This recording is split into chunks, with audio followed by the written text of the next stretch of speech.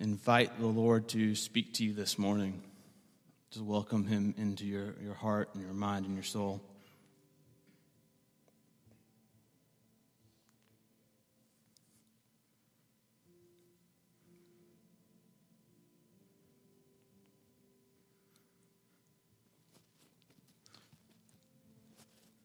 Father, we're so thankful for the many blessings that you have given us, and we pray this morning that as we come to worship, that we would be transformed by an experience of your presence. That in your presence we would be drawn to see and worship your Son, the one you sent for our salvation, who for us died and rose again. We pray that we would see him and worship him and commit to following him. That we would lay down our lives and our opinions and our decisions in front of his lordship and his teachings and his callings. We pray that your Spirit, whom you have poured out on us, would continue to fill us, and that we would be able to discern your Spirit's moving in order to more fully glorify you and more fully enjoy you. We pray, Father, that your Spirit would come and speak this morning, here and now, among us. It's in your Son's precious name that we pray. Amen. Well, good morning. If you have a Bible, go ahead and open it to Romans chapter 12. If you did not bring a Bible this morning, you're more than welcome to grab a black hardback from underneath the seat around you. We'll be in Romans chapter 12. We are in the middle of a short little sermon series at the beginning of 2017, kind of getting our church community on the same page as we head into another year of ministry. And so last week, the title of the sermon was Think Orange. And Orange is a children's curriculum that we have adopted and are starting this year here at the church. And the concept behind Orange is that if you combine influences, you get a greater influence. And so it's one thing for the church to pour into children in a children's ministry setting on Sunday morning. It's another thing for the church to be able to then equip the parents to further pour into their children throughout the week. And so you take the influence of the home, the influence of the church, and you combine them and you get a greater influence. Orange is all about focusing on Monday. And so as a church, sometimes we get too focused on Sunday and what happens during this hour and a half, 4 hours, depending on how long I preach, what happens during this moment, in this room, and in those rooms. But as we all know, that's not really where life happens. I mean, this is kind of a sanctuary. This is kind of a little silo. The church really should be focused on Monday. And instead of thinking Sunday's coming, what are we going to do on Sunday? We should think Monday's coming. What are we going to do on Monday? Are people equipped to be the saints, to be God's children, sons and daughters on Monday and on Tuesday and on Wednesday and on Thursday? So last week we talked about why we're going to think orange going into the new year. This week we're going to talk about why we're going to think deep going into the new year. And so if you've been here at our church anytime in the last 6 months or so, you have probably heard this phrase before. We are a church that desires to be a deep church in a shallow world. And what we've recognized as a community of believers is that we have a unique community here. And we want to play to the strengths of our uniqueness, and we want to be able to offer the world something that's not offered everywhere. And so too often in the world, we skip over issues, we skip over relationships. It's just a very shallow world. And unfortunately, if you're not careful, even churches can fall into this strategy, can fall into this temptation. And church can become a shallow place where the deep issues are skipped over, where relationships are underemphasized, where we just kind of skip through life and avoid doing the things that really in the end matter and make a difference. And so we want to think even deeper as we go into 2017. As we commit ourselves, myself as the pastor, our staff, our leadership, our elders, our board, as we commit ourselves to being a deep church in a shallow world. And I thought that this passage here in Romans 12, the first two verses, is just such a perfect little passage to encapsulate our goals and our hopes here as a church. And so we'll read Romans 12, verse 1 through 2. Paul speaking here to the church in Rome, he says this: I appeal to you, therefore, brothers, by the mercies of God, to present your bodies as a living sacrifice, holy and acceptable to God, which is your spiritual worship. Do not be conformed to this world, but be transformed by the renewal of your mind, that by testing you may discern what is the will of God, what is good and acceptable and perfect. Now, you've probably heard these verses before. They're pretty familiar in the church world. They're pretty popular. Obviously convicting and challenging and inspiring. But I want to show you something here this morning. If you have heard me preach before, again, if you've been to the church, you'll know that I think all of us should take a strategy when it comes to reading the Bible, that we should all read the Bible like a Texan. Okay? Texans solved a problem that we have in the English language, which is we have no word for you plural. If you think back to high school, right, Spanish, German, French, ASL, I don't know, they have, these different languages have words for you plural. We just say you and your. And you're not always sure whether you mean you individual or you all as a group. And so we came up with the best substitute. What is it? Y'all. It's so beautiful. Amen and amen and amen. You've got pagans out there who use guises, and you would have no idea the awfulness that exists apart from Southern America. And so you've got y'all as you plural. Now what we don't realize is when we read the Bible in English, in our native language, it was written in Hebrew and Greek, most of the you and yours in the Bible are actually you and yours plural. But we read them, and we often read them individually, because we're kind of in an individualist society. It's so often, our modern society is kind of hyper-individualistic. And so very often what happens is this: there'll be a promise in the Bible.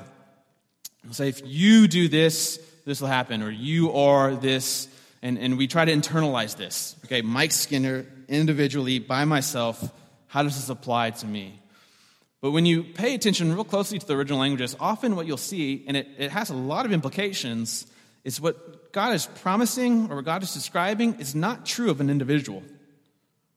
According to the scriptures, it's true of a community, a local expression of God's global body, the body of Christ, a group of smelly, nasty, confusing people who get together and do church and worship together and live life together and commit to following Jesus together. So in 1 Corinthians 3, a famous passage, Paul says, you are the temple of God. Your bodies are God's temple. And when you read that closer, you realize he's using plural there. Temples in the singular, you is plural. Paul's not saying God has lots of little temples running around. The temple is where you experienced God. It's where God's Spirit dwelt, where you could experience the power and the presence of God. And we read that sometimes and go, okay, me, as my little self-isolated unit, I'm the temple of God. Wow, look at me. Pretty impressive. But Paul's really saying, no, you all. This right here, or it's a community group, or painting bowls, or out in a social event, or in worship. This is the temple. A relationship consisting of a group of local people who follow Christ coming together and covenanting to one another and to God. That's where God's power and presence is found. So we got to read the Bible like a text. And here in Romans 12, again, this is so enticing to read individually. But he says this: I appeal to you, therefore, brothers. So first word here, brothers. I'm going to point out 3 words. Brothers is in plural, okay? Really means brothers and sisters. He's not trying to exclude you females. He's just talking about the children of God. I appeal to you, brothers, by the mercies of God, to present your bodies. Here's the second word, bodies. This is also plural. So I'm reading out of the ESV. If you have one of the black hardbacks, those are ESV as well. Translations vary, and so you might have something different in front of you. I appeal to you, brothers, by the mercies of God, to present your bodies as a living sacrifice. And zero in that word sacrifice, because that word is singular. There are some translations that carry over the plurals as living sacrifices. That's incorrect, though. Okay, in the original language, when Paul was writing this, it's many, many, one. The many come together, the brothers and sisters, with their bodies. In the Hebrew world, bodies, the word soma is used here, is not like a physical, spiritual divide. Bodies for someone like Paul would have meant everything. All of you. Yeah, your body, but also your mind and your emotions and everything that consists of you. Spiritual here, when it says spiritual worship, it's probably capitalized, uppercase as spiritual. Worship through the Holy Spirit, empowered by the Holy Spirit. He says, with your bodies, with all that you are, as brothers and sisters, you come together and give one act of sacrifice to God. The many become one. So what that means is when God is looking down, like Sunday morning right now, he doesn't see Mike's worship and Michelle's worship and Bowers' worship and Matt's worship. He doesn't see a bunch of individual worships. He sees a community of people gathering together, and together we offer one sacrifice to him. And this word sacrifice is used in lots of ways in the New Testament. In Hebrews 13, we're told, do not neglect doing good and sharing with one another, for with such sacrifices God is pleased. Later on in Philippians 4, Paul says that the gift the church in Philippi gave him, financial support, was an acceptable sacrifice to God.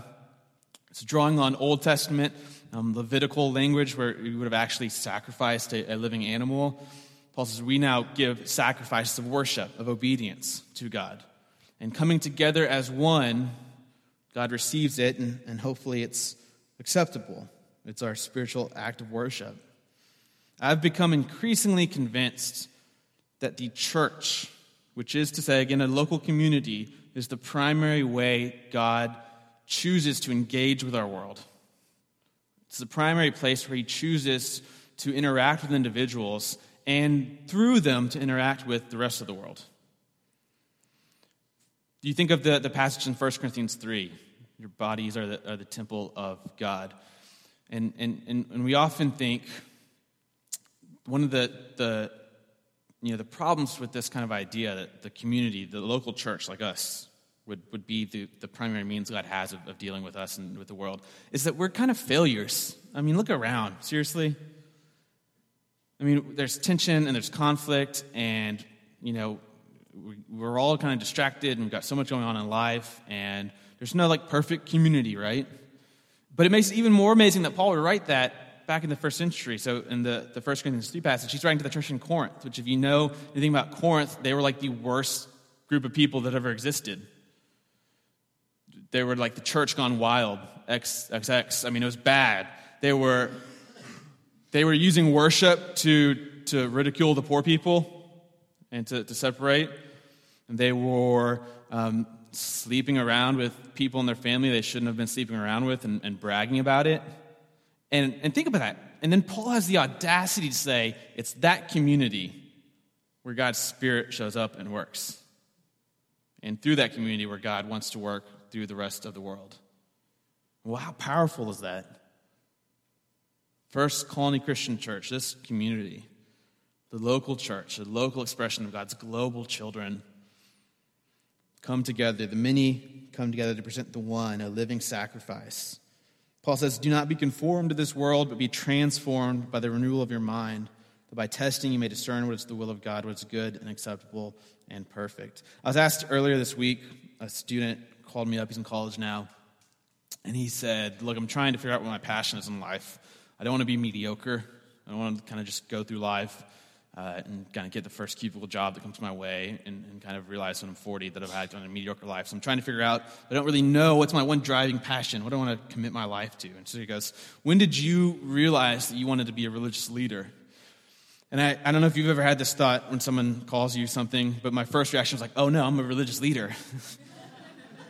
Wait, when did that happen? When did I choose that? That's a good point. I should probably change some things in my life. And so I was thinking through it, and I was like, really it's less of a when did I choose to become a religious leader, and more of a, when did you start realizing God had chosen certain roles for you? When did you start to kind of look back and go, okay, it looks like that was kind of set up to be that way?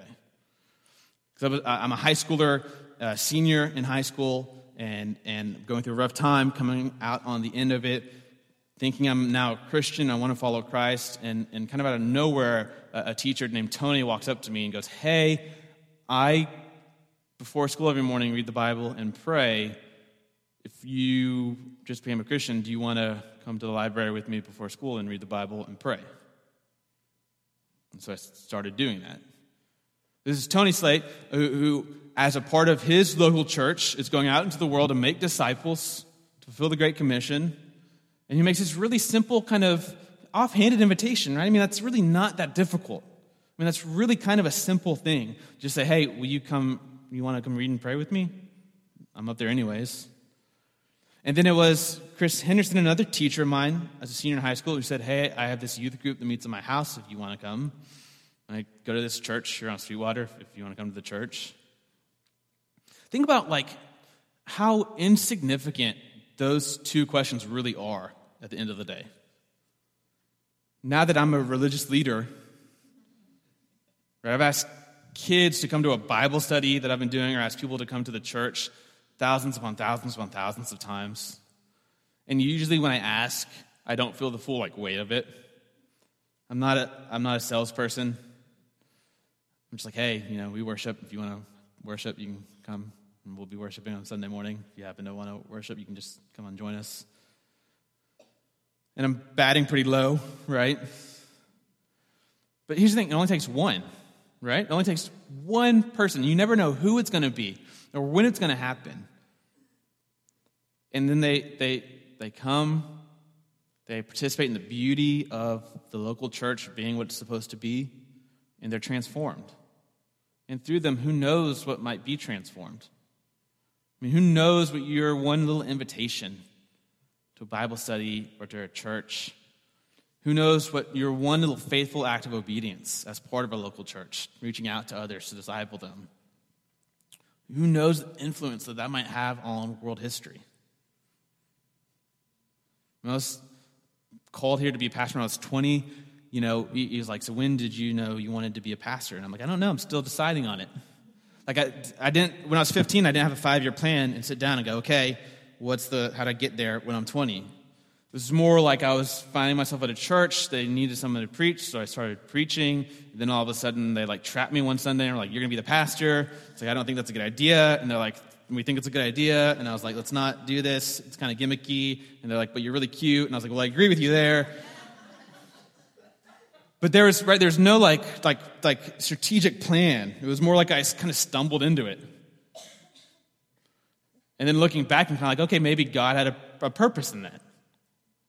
And you can trace all of that back to two people being part of a church, saying, hey, will you pray with me? Hey, you want to come to Bible study? You want to come to church? You never know, right, with that one invitation, with that one faithful act of obedience, the influence that it might have. We want to be a deep church in a shallow world, and often I categorize that in 3 different ways. When we say we want to be a deep church in a shallow world, what we mean and what we've experienced here as a community is that we want to think deeply, we want to relate to each other deeply, have a deep community, and we want to serve and be on mission in deep and transformative ways. And so this is something that we are very committed to here at the church, is thinking deeply. We want to really get into things and not just go on the shallow surface level of topics. We want to talk about hard things. We want to really examine the scriptures. We want to talk about controversial things. I mean, we really want to examine and think. You see that in this passage, right? I mean, transformation that comes from our minds being renewed. Christ enters into the world, enters into our life, and now we have to rethink everything. We have to re-see everything. We have to learn to imagine new things. Our imaginations have to be converted. Our dreams have to be converted. Our opinions have to be converted. Our lifestyle choices have to be converted. And that happens through thinking and discussing. But because we live in such a hyper-politicized, partisan world, we often shy away from those discussions. And it's a lot easier to just be really shallow, status quo. But I've always committed here to not give you an Oprah-type sermon on Sunday. There's nothing wrong with Oprah. Go, oh, she's great. But you can get that from Oprah, right? I mean, that's out there already. You can't get a smart kid, though, right, who wants to go through grammar with you every Sunday. There's something unique here. We want to think deeply. We want to have hard conversations. And that's only possible because we want to have a deep community. We want to relate to each other in a deep way. We want to be a church that doesn't just come together because we have a mutual Facebook friend in Jesus, where there's no real connection between us. We just happen to know the same guy. And so we're going to come together and just, that's the extent of our contact. We've always wanted to be a church here that was a family. That when you were hurting, we were hurting. And when you had a crisis, we woke up and responded to the crisis. And for people who've been at the church for years, you've experienced that and you've seen that. You've been on both ends of that.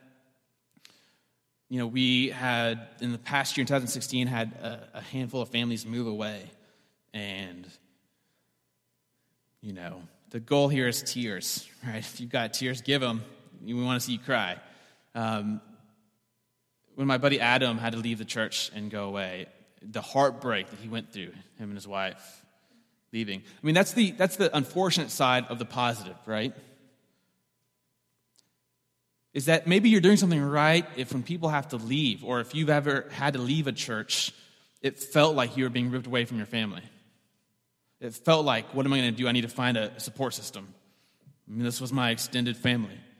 These were my brothers and sisters who had my back, who forgave me and served me and loved me and put up with me and were patient with me and guided me and mentored me.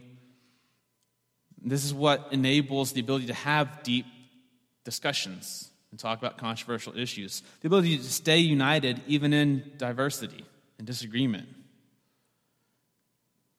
The ability to say, hey, we might not agree about this, but let's have an adult, mature conversation about it, with the goal not being, you have to convert to my opinion, but the goal being, even if we disagree, we commit to loving one another and loving the world together. This deep community. We commit to coming together, bringing our bodies together, all of who we are, to offer one sacrifice to the Lord. And then a deep commitment to outreach and mission and serving and blessing the community around us. It says, by testing, you'll discern what the will of God is, what's good and acceptable and perfect. We know the desire of God is that everyone would come to know and follow Christ. At all times and every place, Paul says, God is actively working so that people might find him. They're kind of grasping in the dark. Everybody around you right now, God is doing something in their life to try to get their attention, to try to draw them to his life, to his light. And Paul says in Corinthians, you're his ambassador, you're his spokesperson. God wants to talk to people and reach people through you, through us, through the church. And we want to commit to that in a real and transformative and powerful way. So let's talk about the possible name change. If you're not aware, at the church here, we've been kicking around the idea of changing our name. We're currently First Colony Christian Church. And the problem with First Colony Christian Church, it's a great name. It's the name of the church when I got here. If you don't know, I created the FC3, FC Cube type of little thing, so I'm a little emotionally attached to that. I was on an old school iMac, right, on Keynote, diddling around with, let's get a blue background, and I can make it look kind of like edgy up on the top and around, and let me do an F there, and let me cube it, let me superscript that thing. It took like 2 hours, but I finally got it up there. But there have been certain limitations with First Colony Christian Church. Namely, there's like 16 other churches that start with First Colony. And so as the pastor, as staff here, we've had this experience a lot where people just confuse us for other churches. You've got, on both sides of us a mile away, First Colony Bible Church, First Colony Church of Christ, which is particularly similar to our name, and they are a much bigger church. And so, I'll have this conversation more often than you would believe, being at Kroger, being getting a conversation for whatever reason, yeah, I'm a pastor at First Colony Christian Church, I love your church, I've been going, I just became a member a couple of weeks ago, I really love it. I'm yeah, don't think so. I think you would recognize me, I think I would recognize you, there's 40 of us. I'm not great with faces and names, but... Okay, first, that's a great church too. It'd be better if you just went down the street a little bit, but they're great people. I've got friends over there. It's good to go. I didn't actually, so we've been having this conversation with people. I didn't know how many, the extent of the mistakes that kind of were made until we started having this conversation. I learned that occasionally people have, after I've talked to them or introduced myself to them, then Googled to see the church and thought that I was lying when I told them that I was a pastor. Students of mine get online and they come to First Colony church.org or .com. They've got all the domains down the street there, and they're going through the staff and like, there's no Mike Skinner here. Who would lie about serving God? I mean, I didn't even know that happened. Now I'm like, oh my gosh, who out there is walking around actively being like, that guy was awful? There's a special place for people like that. And so what we've come to, the kind of consensus we've gotten as a board and as leaders is that we think it might be the next best thing is to change the name to Sweetwater Christian Church. And that does a couple things for us that differentiates us from other churches. So there's Sweetwater Church there that we'd have to be competing with. It allows us to identify ourselves geographically. We're on Sweetwater Boulevard. When people say, where's your church, where's First Colony Christian Church, we say, on Sweetwater. Now I can say, look at the name, all right, Sweetwater Christian Church. And then it demonstrates our commitment and desire to be a blessing to these communities around us. This is something we're working on actively, right? I've confessed in the past, we're not always the best at reaching out to Clements High School, right across the street from us. But we want to be. And this would be a way of saying, we're here. We're in Sweetwater. We're for Sweetwater. We want to bless these communities. So we've been having conversations with people. This last week, there was a lunch and a dinner that was open invite for people to come and talk about it. There's broad support for the name change. The way it works at our church is eventually, if this is something that will happen, we'll have to have a congregational meeting and vote on it. And so what we want to have is just everyone to have as many opportunities as possible to give their feedback. To ask their questions and give their ideas and even their criticisms. This is how we grow as a church. This is how we make a unified decision. It's fine if you don't like it, and it's fine to disagree with things. Guess what? Like, I've been outvoted on the board before. I've had an idea, and the rest of the board members were like, you're 24? No, we're not doing that. And we took a vote, and I was like, yes. And I was like, no. And I was like, okay. I mean, that's okay, right? I didn't throw a temper tantrum and, didn't go bully pulpit and preach about it for the next 6 weeks. I just like, okay, other people have a different opinion. I expressed my opinion, right? That's fine. And so it's okay, right, even if we get no votes at the congregational meeting, if it goes to that. What we don't want, though, is like a congressional filibuster, right, where like things get ugly on the floor, right? Like we want people to have had their chance to talk about it and for us to fully hear from everybody. And so I want you to know, from the conversations we've had, it seems like the momentum is going that direction. And so it seems like maybe sometime soon we might be giving you a 2-week notice that there's going to be a congregational meeting. But I want to hear from you. We want to hear from you. The biggest questions people have with this decision tend to be around the fact, are we trying to change the church? And the unequivocal answer to that is no. We're not trying to be Sweetwater Country Club. We're not trying to become a shallow church in a shallow world that caters to millionaires for donations and fame and money. Right? I mean, that's not going to be us. Sweetwater perhaps has a connotation of some richer, more well-to-do communities than perhaps we represent. The good thing is I think our building loudly communicates to everybody. That's where the money is, right there. Our investments just haven't worked out yet, but it'll switch for us. The desire for the changing of the name is lockstep and key with our vision and our mission here at the church. Jesus tells the church, you are the light of the world, and you don't take a light, you don't take a bucket and put it over it. You don't put it in a lamp, right? The light's meant to go out to other people, and what we think, very humbly, that changing the name will do is just allow our light to shine a little bit more. We'll allow it to be easier for people to find us. We'll allow it to be easier for us to extend ourselves to others, for others to participate in our community, for us to be disciple-making disciples, for us to be a deep church in a shallow world, for us to participate in a place, a community where God's Spirit is active, and then to make it easy and welcoming to invite others to participate with us. One invitation, one faithful act. That's all it takes. I mean, you never know whose life will be changed and how many lives off of that will be changed just because you were faithful as a church to be a church, to worship together and to serve together, to love each other and forgive each other and serve each other and support each other and pray for each other. And you'll never know the impact that you can have just by offering an invitation. Hey, we've got a Bible study. Hey, we've got a social night. Hey, we worship on Sundays if you want to come and join us. And so as we head into 2017, I want to invite all of you to just recommit. This is who we are as a church. This is who we want to be as a church. We want to be a deep church in a shallow world. We want to be an alternative society. We want to be a community that doesn't follow the patterns of this world. It's not conformed, but instead has been transformed in the way that we spend our money, in the way that we talk to each other, in the way that we serve people outside of our group. They're different. They're radically transformed from the way that most people talk to each other, and most people spend their money, and most people spend their time and serve people outside of their group.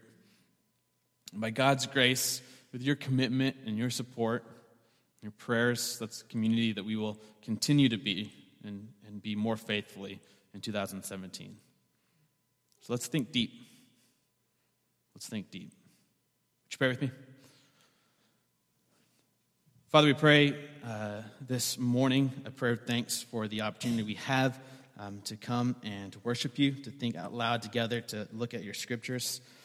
I pray, Father, that all of us would be challenged and convicted to continually be transformed, to not be conformed to the world and the way that it operates, but to be transformed into the love of Jesus, into the way of Jesus, into the life of Jesus, that through your Spirit we might look more like him, act more like him, talk more like him, live more like him, that we would relate to you like Jesus relates to you, that we would experience your love the way that Jesus experienced your love, that we would give your love to other people the way that Jesus gave his love to other people and gave his love to us. Father, bless us as a church community so that we might be a blessing to those around us. Impress on us the marvelous power and responsibility that it is to be a church, to be a community of people where your Spirit shows up and through whom your Spirit works. We're so grateful for the opportunity. We're thankful for your love, and we pray that you'd continue to be with us. It's in the name of the Father, and the Son, and the Holy Spirit that all God's people this morning prayed, saying,